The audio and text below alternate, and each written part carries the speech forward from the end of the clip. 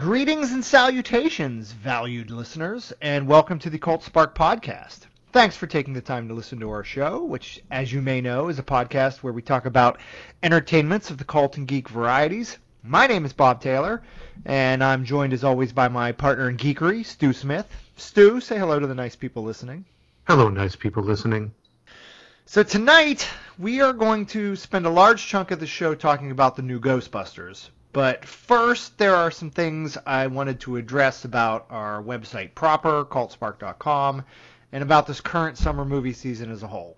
Stu, the last time you and I recorded a podcast was for Captain America Civil War, which sort of kicked off the summer movie season back in May. We both loved it, got the summer off to a great start.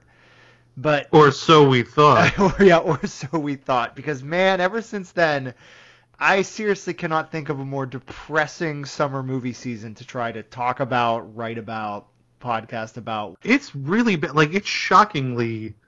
it's not... See, I guess part of the problem is that it's not outright bad. It's just so limp. Yeah. Like, there's just... Like, most of the movies that come out are okay. You know, they're not great. They're not even really necessarily good. They're just there. Right. And it's a big part of the reason that our website proper has been kind of a desolate wasteland for the last month or so. Because, look, cultspark.com is not a huge earner. It's not a business for us. It's a website that Stu and I and some of our other friends, we do it for fun. We're cinephiles who happen to be writers. We all get paid for writing elsewhere, but I mean, we specifically enjoy writing about film, podcasting about film, because we're geeks. We love the movies. So that's why we do the site. We do have readers. We have a readership who likes our site. I'm very thankful for them, and I want to please them. But this summer, man, it's just been not fun trying to keep up with all this with film, and I basically just gave up. Yeah, it's just the effort that it would take to write about most of this stuff is greater than any summoned amount of enthusiasm that you might be able to ring up. It's just, you know, I don't even necessarily know that, I mean, even if we did write about this stuff, I don't know that it would necessarily bring in a lot of people, because you're just kind of like, the movie's all right. It's just... You know, it's a thing. Go see it or right. don't. Again, I don't know. We write for the site when we want to, when we feel like we have something valid to say, even if only 100 or 200 people read it. Even if it's a bad movie, we at least feel like we have something to say. Yeah. You know, these movies are just not inspiring anything. So let's just briefly go down through the list. And again, we are going to get to Ghostbusters. We're going to get to some other stuff. But let's talk about... Just briefly mention some of the movies that are making us feel this way. I mean, Independence Day Resurgence, Tarzan, Warcraft. These are movies I just had no desire to see, let alone write about. I didn't even want to see them. Did you see any of those films? I saw neither of those. There were three. Warcraft, Tarzan, Independence Day. You saw none of the three. Oh, somehow see, those movies are so boring that I zoned out, exactly. And I didn't even hear you say Independence Day. You fell asleep. I almost went to go see Independence Day because I heard people talking up like, "Oh, dude, you got to go see it if you play Destiny." And there's like, it's basically a Destiny prequel movie, and that was the first thing that I had really seen. Is, oh yeah, okay, maybe I will go see this. But then I was just like, eh. Yeah, I mean, Independence Day, that's a film that I feel like as soon as Will Smith says no, you can't make it. I mean, I honestly feel like having the full original cast, or at least Will Smith and Goldblum, is the only reason to make that movie. And once you lose Will Smith, it's just, there's no point. I think you could do it, but it would have to be something really special for it to work. Like, I mean, like, you know, the jets would have to, like, turn into Macross fighter mechs, you know, halfway through the movie, and, like, you know, be awesome like that. You know, just something like really cool and unique, not just because, I mean, from everything that I can tell, that movie was literally just the first movie, but taken to the most upward extreme possible in terms of the destruction spectacle. Which it's like, who cares? You know, people like the destruction, but they also like Will Smith being Will Smith, and so, you know, you can't just be bigger explosions here. You got to actually do something that's interesting. So those were the quote unquote big summer movies I just had no interest in. And then I also had some bad luck because there are others I would have seen and I would have reviewed for the site, but the scheduling just didn't work out. X-Men Apocalypse and Conjuring 2, I would have went to the screenings, but both of those screenings were scheduled for bad days for me that I couldn't make it. Once I missed the screening, I mean, I kind of feel like if I can't get an advanced review up, or at least one that runs like the opening Friday or Saturday, there's almost no point in even doing it because there's so much content out there by that point. Everybody's already seen it. So once I missed the screenings for those films, I didn't feel the need to run out and see them. And I still haven't seen either of them. I mean, Conjuring 2, I love The Conjuring, but I am totally fine waiting for horror movies to watch at home. I think it's a better experience anyway to watch them at home with the lights out. And X-Men Apocalypse, I mean, everybody kind of shit on it, and it kind of tanked, and everything I read about it sounded awful.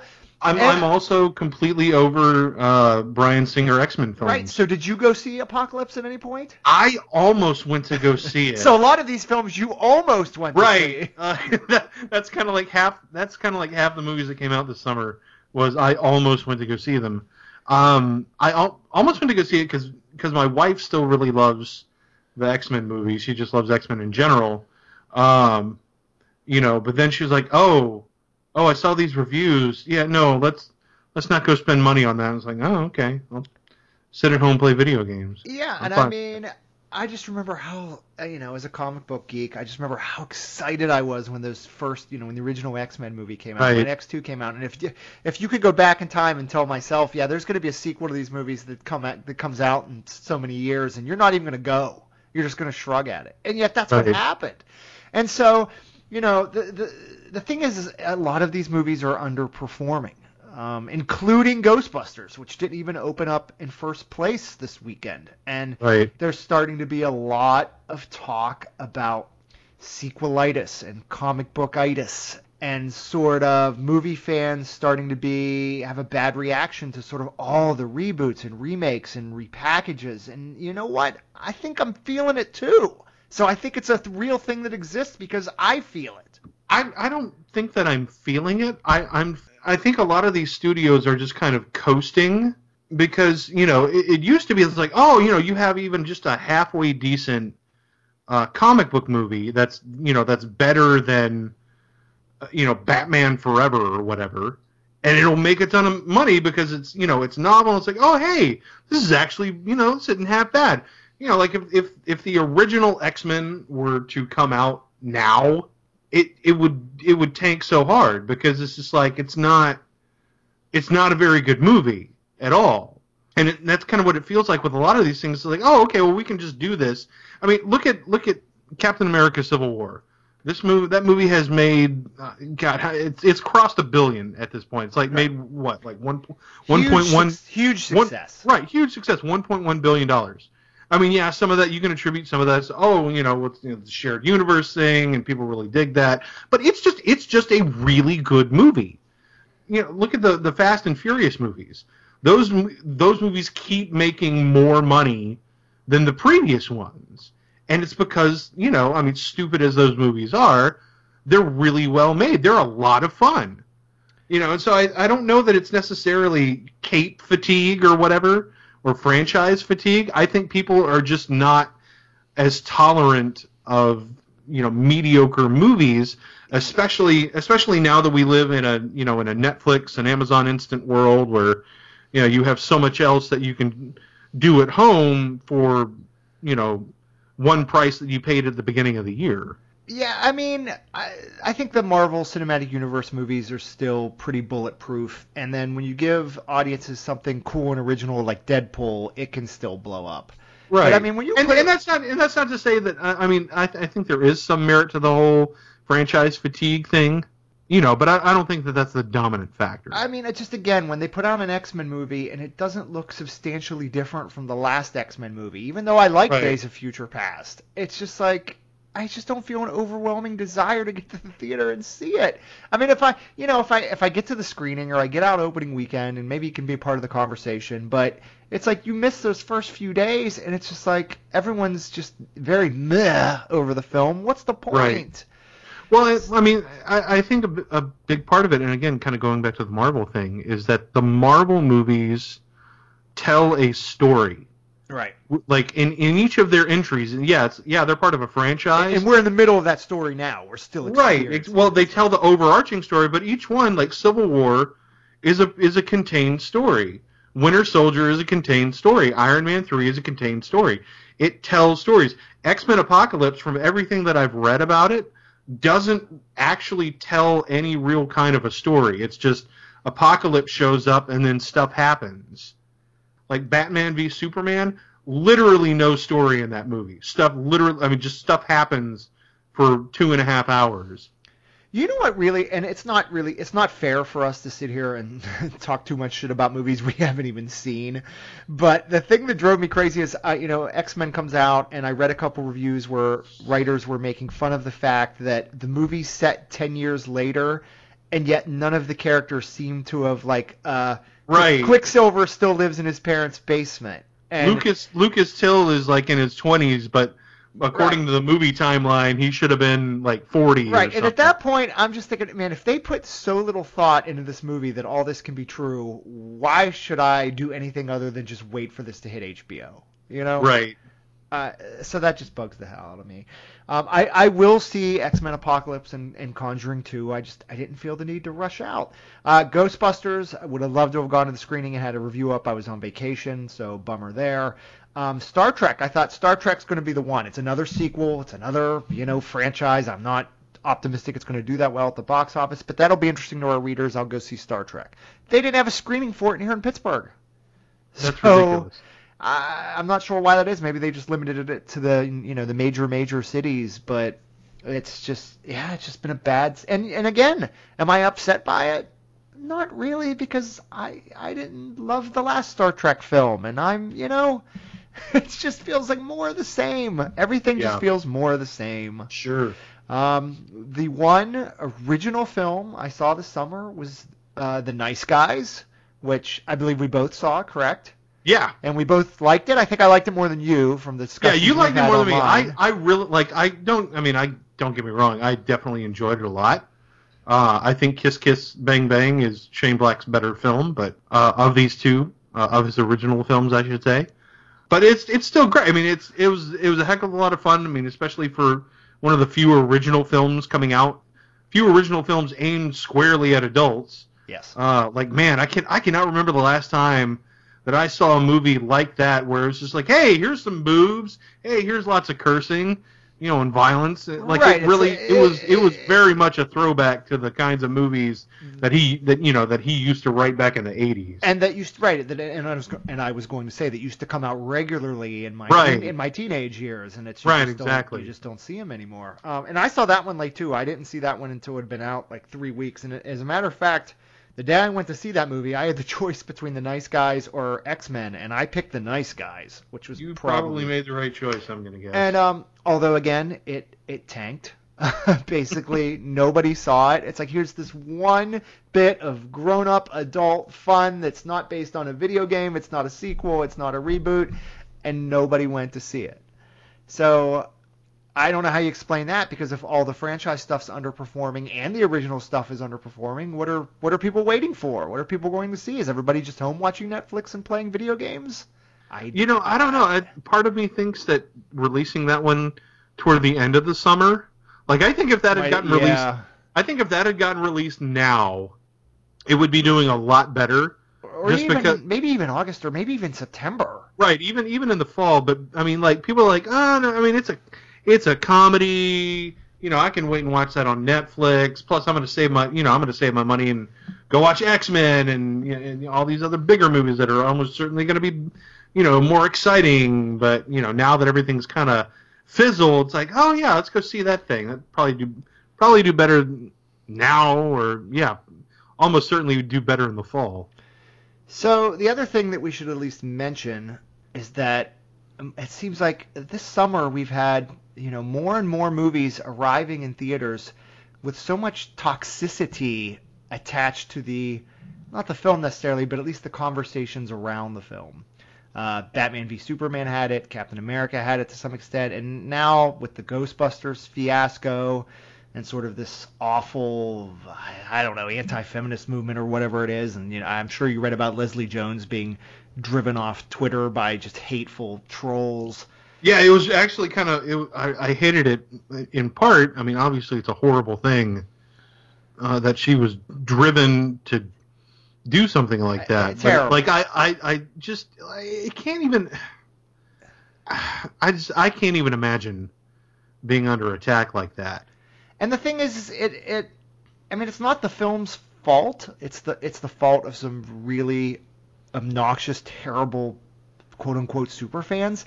But it just leaves a bad taste in my mouth, and it makes me ashamed to be a geek, and it makes me hesitant to talk about movies online. I mean, I haven't personally had much hate spewed my way because I'm just one guy writing for a little labor of love website with my friends. But I mean, just seeing it elsewhere, or maybe getting, I occasionally get tagged in the stray nasty Twitter comment. It's exhausting and it's unwelcome, and it makes me unenthused about the whole thing. Summer movie season as a whole. It's just it's so baffling to me. Like, I don't understand where this level of hatred comes from. It's Ghostbusters. Right. I mean, I've known plenty of people that have loved Ghostbusters. Obviously, I mean, you go to any convention, you got quartets and trios of people showing up in name tag jumpsuits with homemade proton packs and stuff. I mean, it has dedicated fans, as does any property, but again, it's Ghostbusters. Who's going to hate on, who's going to hate on someone because they're a lady Ghostbuster? And what did people want to happen? I mean, once Harold Ramis died, that pretty much killed any chance at a Ghostbusters 3 with the original cast. Well, I mean, Bill Murray had been killing any chance of an original reunion anyway. And right, and I mean, we could talk about whether the film would have been better served by setting it in the same universe as the first two films rather than starting over, rather than rebooting. And I actually, after having seen it, I still think it may have benefited for that. But we're talking degrees of differences here. That doesn't mean, right. I mean, it was still going to be, it was either going to be a hard reboot or it was going to be a light reboot in continuity. But right. Either way, yeah, with Murray not interested, with Ramis gone, it was going to be a reboot in some capacity. So, yeah, anybody getting angry that they picked 4 absolutely wonderful female comedians to do it, it's asinine. But again, it's just one more thing I add to this long list. It's made me exhausted and reticent to talk about film too much this summer. It hasn't made me reticent to talk about film, in part because I've been lucky enough to have never been even close to a target for that sort of thing. Right.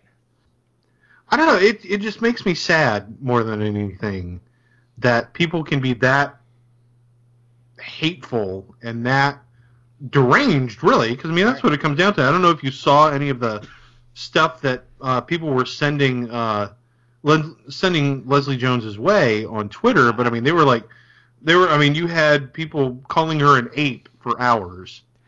Yeah. I mean, it was just some of the most vile stuff. Nobody deserves that. Nobody. For any reason, let alone for being a, successful Saturday Night Live cast member who gets picked to star in a, reboot of a film that's we'll get to it in a minute, but it turns out to be a pretty good movie. I mean, yeah. It's unbelievable. Yeah, like that. I think that's kind of the ultimate irony too, is that like it's not even a bad movie. Like it's actually a really good movie, I thought. All right, well we'll go ahead. Let's go ahead and get into that now. Thanks for everybody listening, and thanks to you, Stu, for allowing me to get all that off my chest. For those listening to this podcast, I'm glad you're still with us. We are going to have Cult Spark content up again soon. I just felt I owed our listeners an explanation, and I thought it might be interesting to talk about why I've just been sort of so deflated by the summer movie season. Although if we're going to look for highlights, we'll get into it. I think Ghostbusters is one. It's not a perfect movie. I don't even think it's a great movie, but I do think it's a very good one. Or at least a solidly good one. I've probably laughed more overall at this. Like there are more jokes in this one than there are in the original. Like I laughed more at this than I did the the original film. So I think pound for pound, it has more laughs. The I would original, say there are more. the original, I would say there are more jokes written into it. There are things in Ghostbusters, the original, that maybe wouldn't count as jokes, but are still hilarious because of the line reading or the oh sure. affectation of the actor or whatever. There I may mean, be don't more get me direct jokes written into this. I don't know. right. If, I wouldn't say it's Don't funnier. get me wrong. I mean, the original will always be the original. The original is like one of the ultimate examples of a moment in time, capturing lightning in a bottle with a cast that can never be replicated. You will never have that again. But I really like this. I think it's got it's got its set of problems. It needed at least another pass or two on the script because the middle just kind of goes nowhere. It just spins its wheels until hey, suddenly we're in the finale. But it's just a lot of fun hanging out with these characters. If there is a singular triumph in this film, it's that it builds a team that I loved hanging out with and will absolutely sit through multiple sequels with. That's how good everyone is here. Yeah, I mean, again, I didn't get to see it in time to give it a sort of proper advanced review at the site, but I still logged it under my Letterboxd account. I gave it 3.5 out of 5 stars. I think the cast is fantastic. I think the characters are strong. At least our four primary Ghostbusters are strong. I think the first hour is better than 3.5 stars. I borderline loved the first hour. A lot of the setup. There are times that I think this film apes the original Ghostbusters too closely and too much tries to emulate it, but they do a good job of really differentiating the characters and giving them their own stories that, like, you can't go through this movie and say, oh, she's Peter Venkman and it's not sort of one-to-one lining up with all this person. There's no obvious analogs right. here, which was the smart thing to do. Correct. These are original characters with unique relationships that are really well set up. You don't have to get in very far into the movie at all to understand who these people are and how they relate to each other, and it's a really well done setup. And that's probably the film's biggest strength is that everyone comes, even kind of the lesser characters, which I think Kristen Wiig and Melissa McCarthy's characters are the weak links here, if you had to point one out. But pretty much everyone involved comes into this fully formed, which is so rare, for any kind of film like this. I mean, usually you have to go through a full arc to really understand people, but you get Holtzman right from the start. You get Patty, from that first scene with her. I mean, you get the relationship with Aaron and Abby. I mean, it's just really, really well done. What I really liked about McCarthy and Wiig is that they're almost playing against type. Maybe not entirely, but these are two. Well, Melissa McCarthy is right. These are two especially actresses who are kind of known for their loud. At least McCarthy sort of loud, oversized roles. Think Bridesmaid, right. And that's not what they have her doing here at all, which I think is very smart. And even Kristen Wiig from her Saturday Night Live days is known from sort of really strange characters and quirky characters that she used to do on SNL. And she also plays very much sort of a straightforward character here. And I think it's very smart of them to do that. Leaving sort of the broader stuff to McKinnon, who's amazing, who we'll get into in a minute. Right. It's interesting. I mean, like Kristen Wiig is usually playing characters that are like exasperated or kind of weird. Right. But here, I mean, she's you're seeing someone that's very buttoned down, but is also trying to like really hold some stuff back. It's very much, it's definitely a different kind of thing than we've seen from her. But Melissa McCarthy was definitely the one. She was. I've kind of, grown weary of stuff from her, just in part because so much of what she plays feels so similar.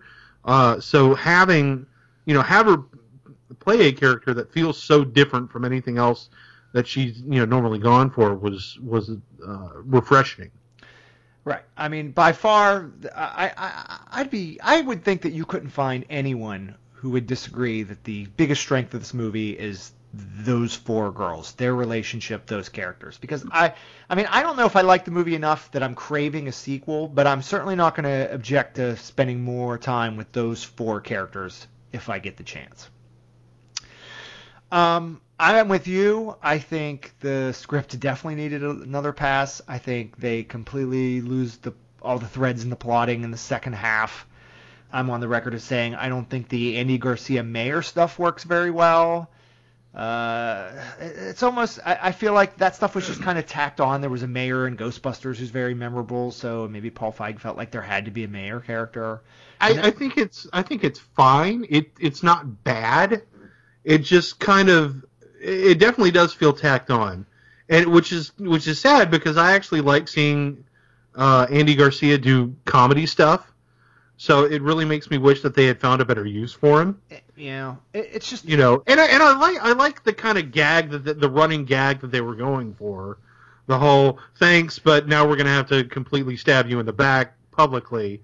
I mean that could have worked, and again that kind of goes with the whole give it another pass. But right, here's what it felt like. It felt like they had an idea. Like, oh, here's an interesting twist. Let's say that the mayor and his staff knows that there are all these supernatural phenomenon, but they got to cover it up in the sake of keeping the peace and everything. It's almost like they had that idea and thought that's clever. We're going to put that in the movie, but then they never properly integrated it. It just lays there and doesn't seem to connect to anything in any real way. And the original Ghostbusters kind of crescendos, you know what I mean? Everything builds. Everything builds towards that battle on top of the tower, Stay Puft Marshmallow Man and Zool and all that. It really builds and builds and builds and gets there. Whereas this movie, after the great introduction, the good first hour, it doesn't really build to anything. It's just like, oh, there are a couple different scenes where they're trying out equipment, and then there's a climax. And it doesn't build to that climax. It just happens, it feels like. Well, I think part of the problem is that in the first film, you had people doubting the Ghostbusters, but it was after they were Ghostbusters for a while. This film, part of the problem is that this film spends too much time on them having to prove themselves, before launching into the finale. There's very little time for them to actually be Ghostbusters. Right. It feels they don't. The characters are great, but it's almost like them as a team, them as the Ghostbusters. It never quite gels the way you think it should. Right, and I think that's part of one of really the biggest failure of the film, starting out as a reboot and having to reestablish everything. It's like, Ghostbusters is a pretty simple concept. It's people, and they're ghost exterminators. I mean, that's what they are.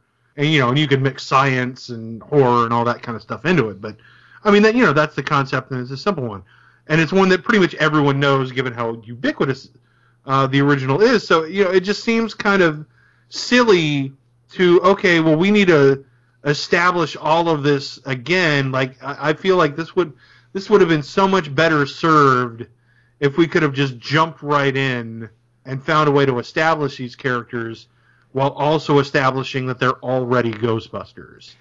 Yeah, I mean, we can circle back around to talking about whether it should have been a full-on reboot, because, there's been lots of talk that, how hard is it to set it in the same universe as the first two movies, so that Peter Venkman existed, Ray Stantz existed.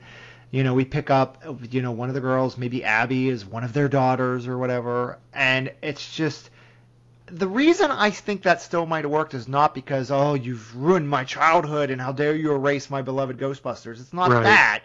It's for the reason you said. Because then we could have used shorthand to get this, to build this up a little faster and a little better and a little more interesting without spending this whole movie doing so much heavy lifting, which doesn't really hurt it in the first half, but I think starts to hurt it in the second half.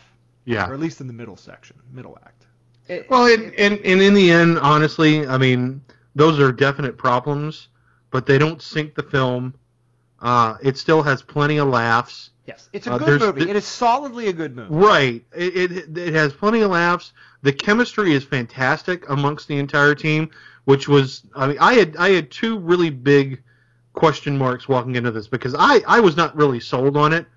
every one of the trailers and teasers that I saw, it's like every joke fell flat. It just none of the, part of what makes the original so good is that they interact so well. I mean, there's just some great chemistry there, and I got none of that from any of the trailers, which I mean that was completely unfounded. I mean that's just trailers for this movie were terrible. They were they terrible. really were. They really were.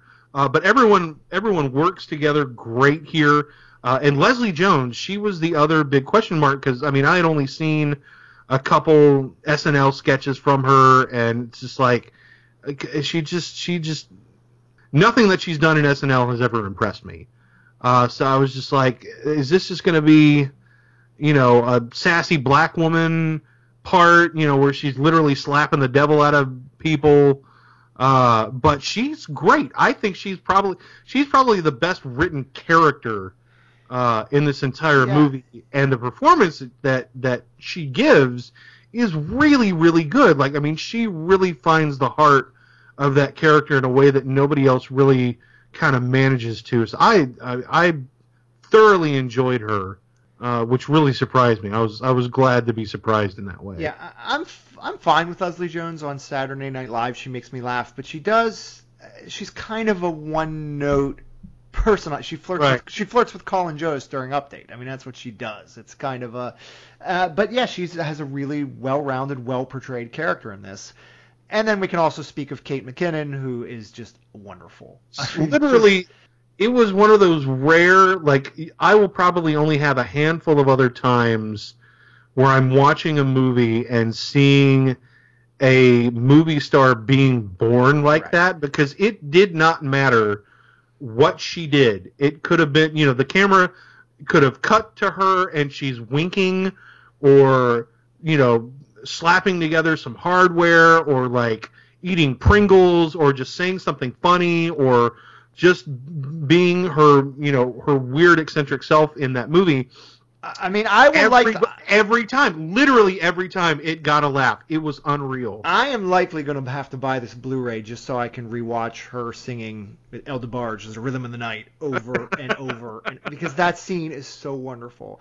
She gets one of the best hero moments in any summer movie. It's this year. I said today it's my, and granted we've already discussed all the films we haven't seen this summer, but I still feel comfortable saying this is the best summer movie moment we've had since Peter Parker hit the screen in Civil War. Easily. Her hero shot. I mean, it's great. So these are a lot of the reasons the movie, whatever preconceived notions you have, and I have a lot of friends who kind of got turned off of it and haven't seen it. Movie fans should see it. Ghostbusters fans should see it. It's a legitimate installment. I mean, if you like movies with funny people being funny, I mean, this is it. I mean, this, it will generate laughs throughout. I mean, there was never, there aren't any duds. I don't think there were any jokes that necessarily fell flat. I can tell you this. There's one component that everybody seems to like but me. And that is Chris Hemsworth, who you don't like Chris Hemsworth in this? I think he's fine in it. I don't think the problem's him. I think the way the role is written, it's just way too broad. I think it's just way too broad. It is broad. I will definitely broad. I will definitely grant that it is very broad. I think if it were someone else playing the part, it wouldn't work as well, and then it would be too broad. But Hemsworth makes it work. Hemsworth is that perfect idiot Ken doll. But nobody is this dumb. And I know there'll be people saying, oh, you're complaining about realism in a movie with ghostbusting and stuff. But no, I can complain about this. It's the Ghostbusters universe. The ghosts are accepted. Nobody is that dumb. But nobody is this dumb. I mean, the glasses without the frames and him carrying around his little, his acting shots with the saxophone. In some ways, Andy in Parks and Rec was never. Oh, come! You can't make this. You can't make this comparison. Andy in those last couple seasons. Andy in Parks and Rec is sublime. Chris Pratt's character in Parks and Rec is sublime. Don't get me wrong. He's a better character, but he is close to being that dumb. I will in the last strongly disagree with you, sir. Strongly disagree. In the last couple seasons, he approaches because I remember having the exact same thought that you had about Hemsworth, about Andy, and I'm like, he would not survive. But He's the thing that is, dumb. you know what? And I mean, this is a little unfair because Parks and Rec ran for 7 seasons. But yeah, Right. I mean, there are those dumb scenes with Andy, but there's also a lot of straightforward scenes, emotional scenes, realistic scenes. So it kind of balances all that out. Chris Right. Hemsworth is just stupid in this movie. That's it. He's just He stupid. is stupid. And I agree. And I think they use him just the right amount. You know, he'll pop into frame, do or say something just unbelievably stupid, get a huge laugh, and then just poof, disappear. And see, for me, it wasn't a huge laugh. I might chuckle just because Hemsworth did really sell some of the stuff. Oh man, I would tore chuckle up my audience. But I might chuckle, but then it would take me out of the movie because I'd just be like, "This is too dumb." It would take me out of the movie if they focused on him more. But as it were, I mean, he was just, they'd cut, joke, blam, move on. And then the other thing, there's the weird, once he's possessed by the villain, there's that bit at the end where he makes all the police officers and citizens of New York and emergency personnel, he puts them all in position. They're in like the Saturday Night Fever pose or whatever. Right. And then it goes nowhere. It goes nowhere. And then in the end credits, we're treated to this like montage of him making them dance, which I think it's clear that was intended to be a part of that final act, but they must have cut it. And then they save it for the credits, and it seems so displaced to me. It's like, why are they showing me this? Like this big dance-off thing that he's controlling these people didn't happen during the film, right? Which ends up awkward. Why is he putting them in the Saturday Night Fever pose and then just leaving them there? You can tell something's missing. Yeah, it was weird because I remember watching that and I was like, oh, he's like going to line them up to like humiliate them or like point. He's making them all point toward some harbinger of doom or something. I thought they were entering a dance. Maybe it's not the Saturday Night Fever thing exactly, but I thought clearly he was putting them in a dance pose and that he was going to make them do sort of embarrassing activities. And then that never happens. Then nothing happens. But then it happens in the credits, which makes me think it was supposed to happen. Right. It's some wonky, and again, not Chris Hemsworth's fault, but when you sort of do the possession and turn him into the villain for a stretch and during the climax, and it's so choppily edited, it just makes me think, why is this character here? So I didn't go for Hemsworth's character. The other thing I was surprised by, I did not like most of the cameos. I thought they were jarring. The only cameo that I thought was really, Ernie Hudson's is a nothing cameo. I called it walking into the theater. Okay, Ernie Hudson's is actually my favorite. But really? Go ahead. Yes, go ahead. You speak your piece first. It's not bad. It's fine. It's just kind of there. He just doesn't really do it. It's, oh, okay. Oh, haha. There's Ernie Hudson, because we were all wondering where he was.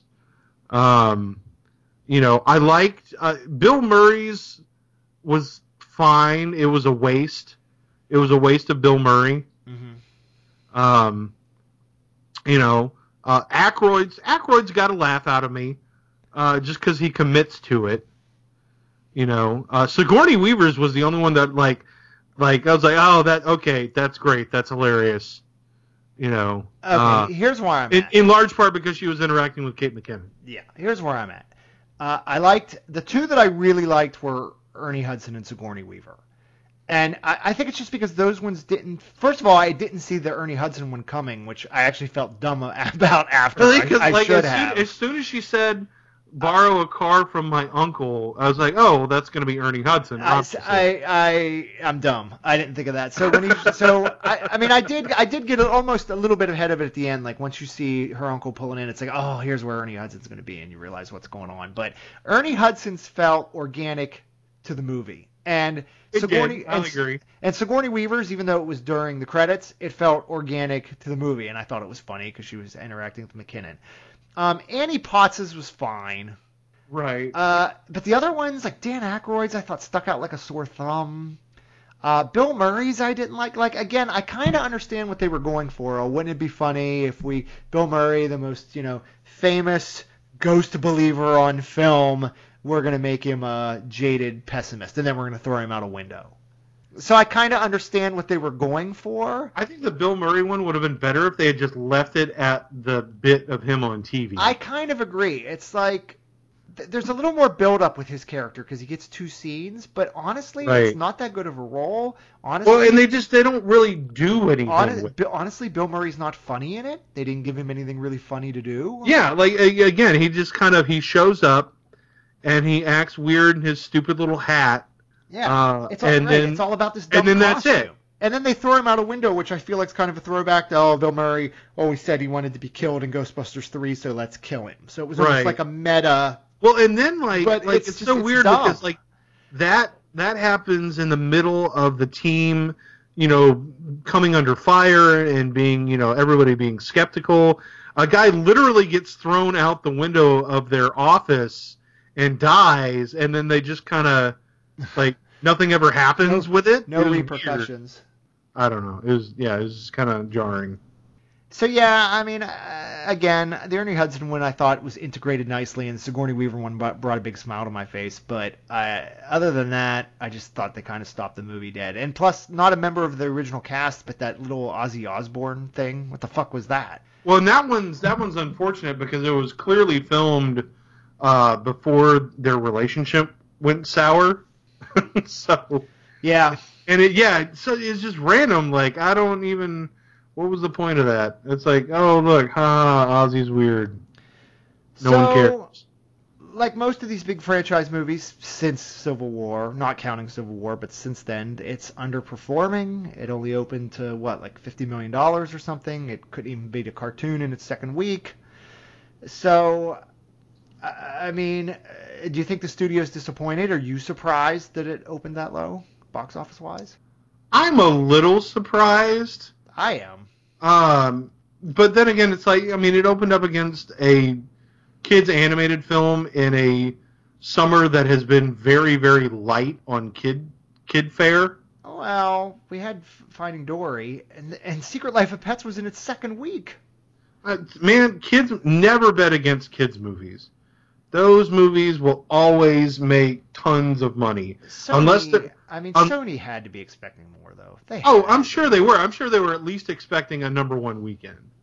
But do we get a sequel now? I don't know. I'd say 50-50 at best. I think we will. I think the property is valuable enough. Oh, don't get me wrong. I'm sure you'll get another Ghostbusters film, but the question is, will you get a direct sequel to this one with this cast and creative team? Yeah, I think we will because I think amid all of the bile that has been spewed about it, I mean the people that actually went to go see it, genuinely seem to enjoy the actors and their roles. So I don't think. Yeah, I think we'll get one. I think we'll get another one with this team. I mean, I would definitely be there. This movie was good enough and funny enough that I would, be there enthusiastic opening weekend. Like it'd be one thing. I would be more doubtful of a sequel if this was a cast that was primed to blow up and become really expensive. Right. But I mean, I think probably the only person that stands on the brink of that is Kate McKinnon. Right. But that's also not going to happen overnight, I don't think. I mean, again, so basically, you have a good team that people like and that won't be expensive to bring back. So yeah, I'd put money on it. I mean, again, like you said, it's too big of a franchise. There's too much sort of riding on it. So there's going to be another Ghostbusters movie. And yeah. At this point, I would rather have a direct sequel to this than like an animated film or some sort of reboot or some sort of. Now we're past the point where you could connect it to the original films. I don't want to do that anymore. Let's just make another one of these, have a little bit of a stronger script. I'd be fine with that. Agreed. So, long story short, Ghostbusters, it's a fine movie in a summer where it seems like the best we can hope for is fine. Yeah. What can salvage? Can Suicide Squad salvage the season, Stu? Are we looking forward to that? You know what? I've always been optimistic about Suicide Squad. At least outside, within our group, I think I've been one of the only people. It's been like, hey, yeah, this actually looks pretty good. I'm looking forward to it. It will not save the summer, I don't think. I still think it stands a chance at being good and fun and entertaining, but no, Star Trek's not going to do it. Nope. Even though I'm hearing good things about it and I'm looking forward to it, just because I like there that is a cast. ceiling on those Star Trek films. There and definitely and is. It's like 200 million domestic, and Right. that's best case scenario. I think it'll do So, fine. But again, it's not going to set anything or anyone on fire. Jason Bourne is not going to set anyone or anything on fire. Even though I'm sure I'll go see that too. I think Bourne could do better than Star Trek, and I think I will agree with that. and I think also not Bourne will gonna be- like. I think Bourne can do better than X-Men did. I'm Than Ghostbusters is going to do. I'm curious what its ceiling is, just because. I mean, people like those movies.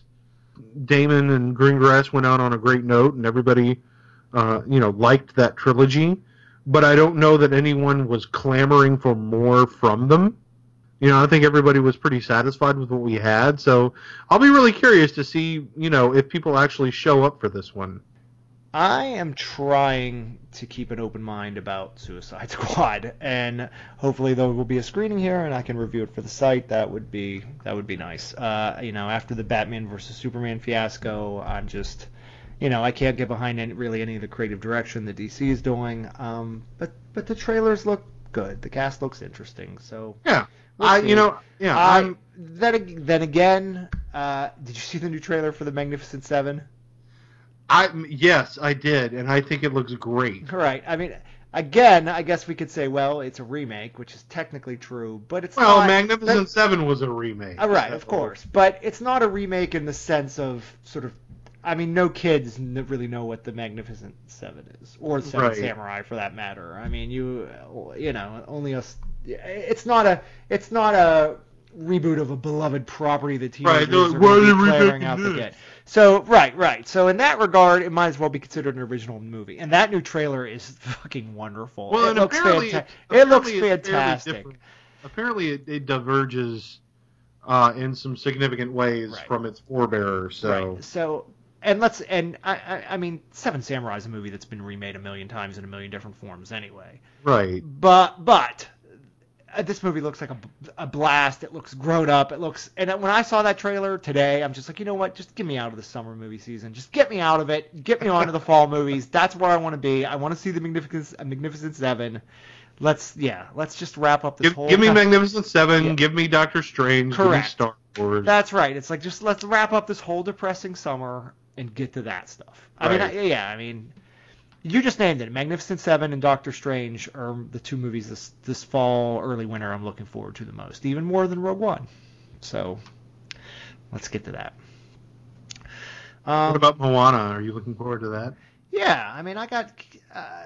it's The Rock. The Rock is being in an animated. The one thing I did and see... singing, how can I not see this? Listen, the one thing I have seen this summer is kids' movies, because, I got two daughters. Right. So, I mean, the movies we have made time for, I saw Finding Dory, which was fine. Which I never saw. I haven't seen that. It's good enough to exist. It's like, okay, I can see why they made a sequel to this and why they wanted to make this movie. But I've only seen, Finding Nemo once. I saw it in the theater when it first came out.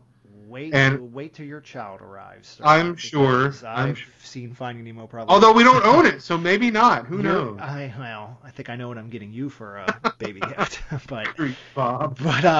I saw that. It was fine. I saw the BFG. It was solid. I like the BFG. It was okay.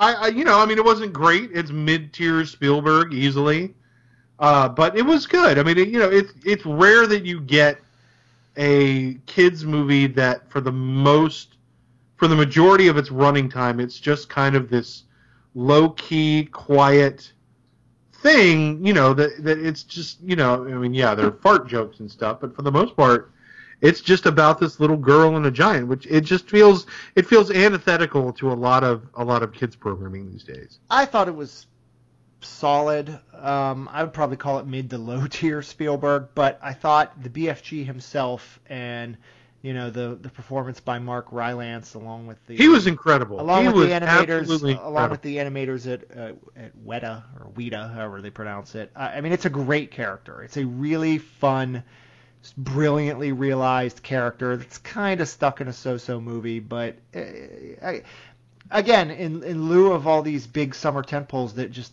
could not stir my interest, I'm still taking my kids to see these movies, and they've been solid. Finding Dory, BFG, both solid. So, I think that's all we had on the docket tonight, Stu. Hopefully whenever we come back and do this again, hopefully we can be more optimistic about stuff. I don't know what's coming up. Excited about stuff. I guess we'll mini cast Suicide Squad, right? Sure. Yeah. In the meantime, I want to thank everybody for listening. I want to thank all the Twitter porn bots that have weirdly started liking and retweeting. It never stopped being weird. Stu and I stopped being weird. Stu and I both noticed that Twitter links to our podcast have picked up a lot of porn bot activity in the last consistently. month. That's the weird thing. Like, it happens like at least once a week now. I don't know how or why it happened, but any press is good press, right, Stu? So. We'll take the retweets and the likes from the porn bots. If you would like to send us some legitimate non-porn bot love, please follow us at Cult Spark on Twitter. You can find us on Facebook, review us, and give us a nice rating on iTunes. And Stu and I are going to cheer ourselves up, find some movies to love, and we'll be back soon. Thanks for listening.